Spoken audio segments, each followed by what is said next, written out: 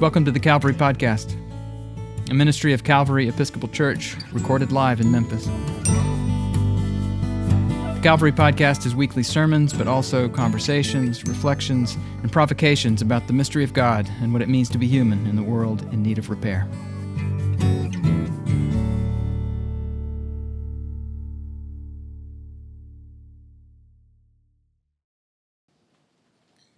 In the name of the Father, and of the Son, and of the Holy Spirit. Amen.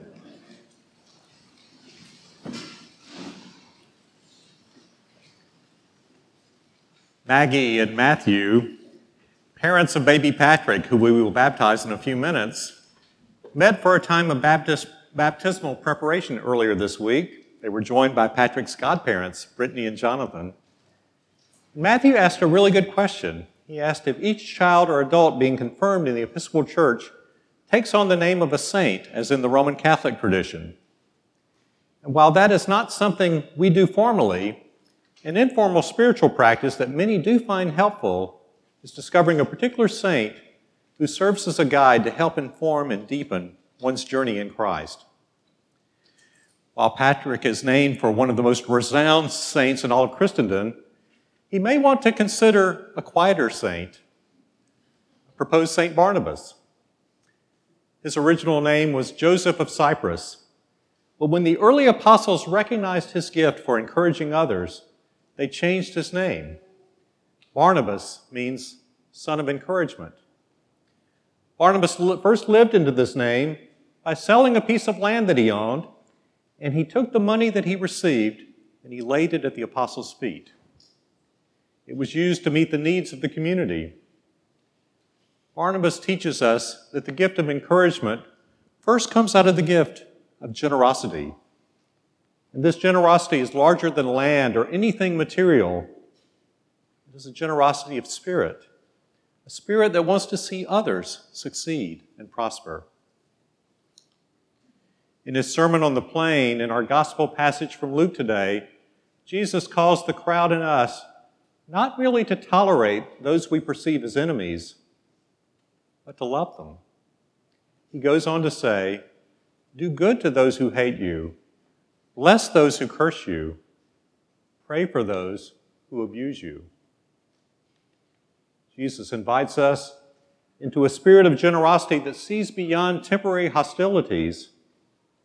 He invites us to use our gift of imagination to see any we consider as enemies through the eyes of God.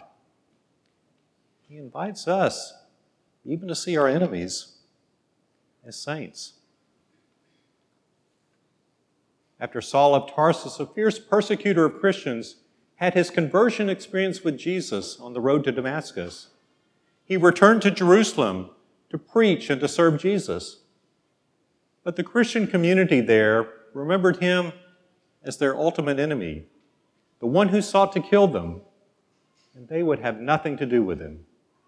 In fact, they were still afraid of him, and they wanted him completely barred from their emerging new life together. It was Barnabas who, inspired by God and with God's help, had the faith and had the courage to reintroduce Saul to the community.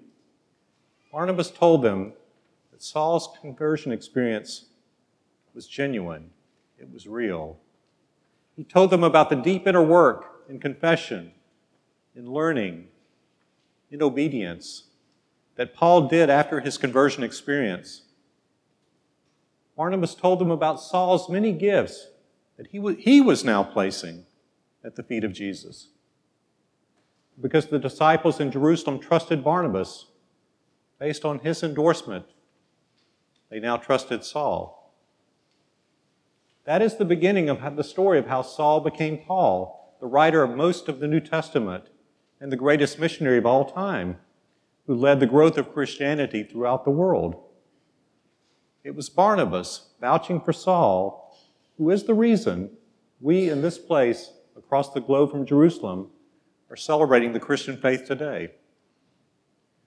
Barnabas teaches us that encouragement involves taking a risk, perhaps even taking a chance on someone you vowed you would never again trust.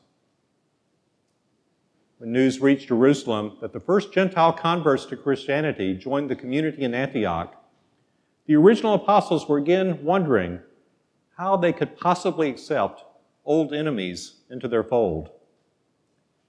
To whom do they turn to investigate this new development? They turn to the one they trust. They turn to Barnabas. He went to Antioch and encouraged this emerging community to remain faithful in their devotion to Jesus. He also took the time to uncover their gifts, and he discerned that Paul was God's chosen leader for inspiring and forming these new saints. Barnabas went to Tarsus, found Paul, and brought him to Antioch. And the community grew in numbers and in depth of faith, such that it was first to be given a new name, Christians. Encouragement involves looking for and recognizing the gifts of other people, even gifts we have no idea we possess. Encouragement then involves matching those gifts to the needs of others. The relationship between Barnabas and Paul was not perfect. They had their differences over how far and fast to move with the inclusion of Gentiles. They differed on the participation of young Mark, cousin of Barnabas, in their missionary efforts. Paul and Barnabas agreed to part ways for a while, with Barnabas taking Mark under his wing. While we do not know if Barnabas and Paul fully reconciled, we do know that Paul in his later years referred to Mark as his co-worker, and he wrote, "If Mark, cousin of Barnabas, comes to you, welcome him." Perhaps this was Paul's final tribute to Barnabas by mentoring and encouraging Mark, a former adversary, just as Barnabas had done for him. During our Baguette Brothers Bible study on Thursday, one of the brothers described the Beatitudes, today's gospel passage about blessings and woes, as the building blocks for forming our Christian identity, our very DNA. Jesus is letting followers then and today know exactly who we are. In the Beatitudes Jesus hands down to us, we identify with the poor, with the hungry, with those who have experienced or are experiencing loss and grief. When we are reviled and hurt, we even somehow find blessing in that, and we persevere with God's help. We keep going. We keep encouraging. We keep loving. Just as young Patrick's baptismal gown has been handed down from generation to generation for 200 years, our Christian identity of loving, even and especially loving our enemies, has been handed down from generation to generation for 2,000 years. We do not know who young Patrick will someday select for his touchstone saint. We are about to pray for him to be given an inquiring and discerning heart, so we are confident he will make a wise and thoughtful choice. Perhaps it will be Barnabas. Perhaps it will be the saint of his given name, Patrick, who went back to Ireland, the land of his enemies who had once enslaved him, and became their patron saint. Or perhaps it will be baby Patrick's great-grandfather Fred, who entered the nearer presence of God on Friday. Fred Goldsmith's ingratiating smile and kind presence made every person who passed by our front desk feel welcome, feel encouraged, and feel a part of a loving, reconciling community. We cannot wait to see who will be young Patrick's saint, and to see the saint he will grow into, and to see whose saint he will someday become. Amen.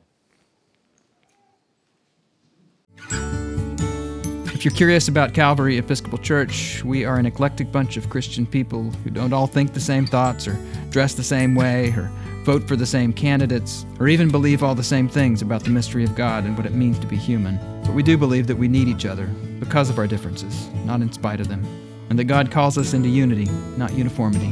Subscribe to the Calvary Podcast at calvarymemphis.org/podcast or wherever you get your podcasts. Visit Calvary in person at the corner of 2nd and Adams in the heart of downtown Memphis, Tennessee.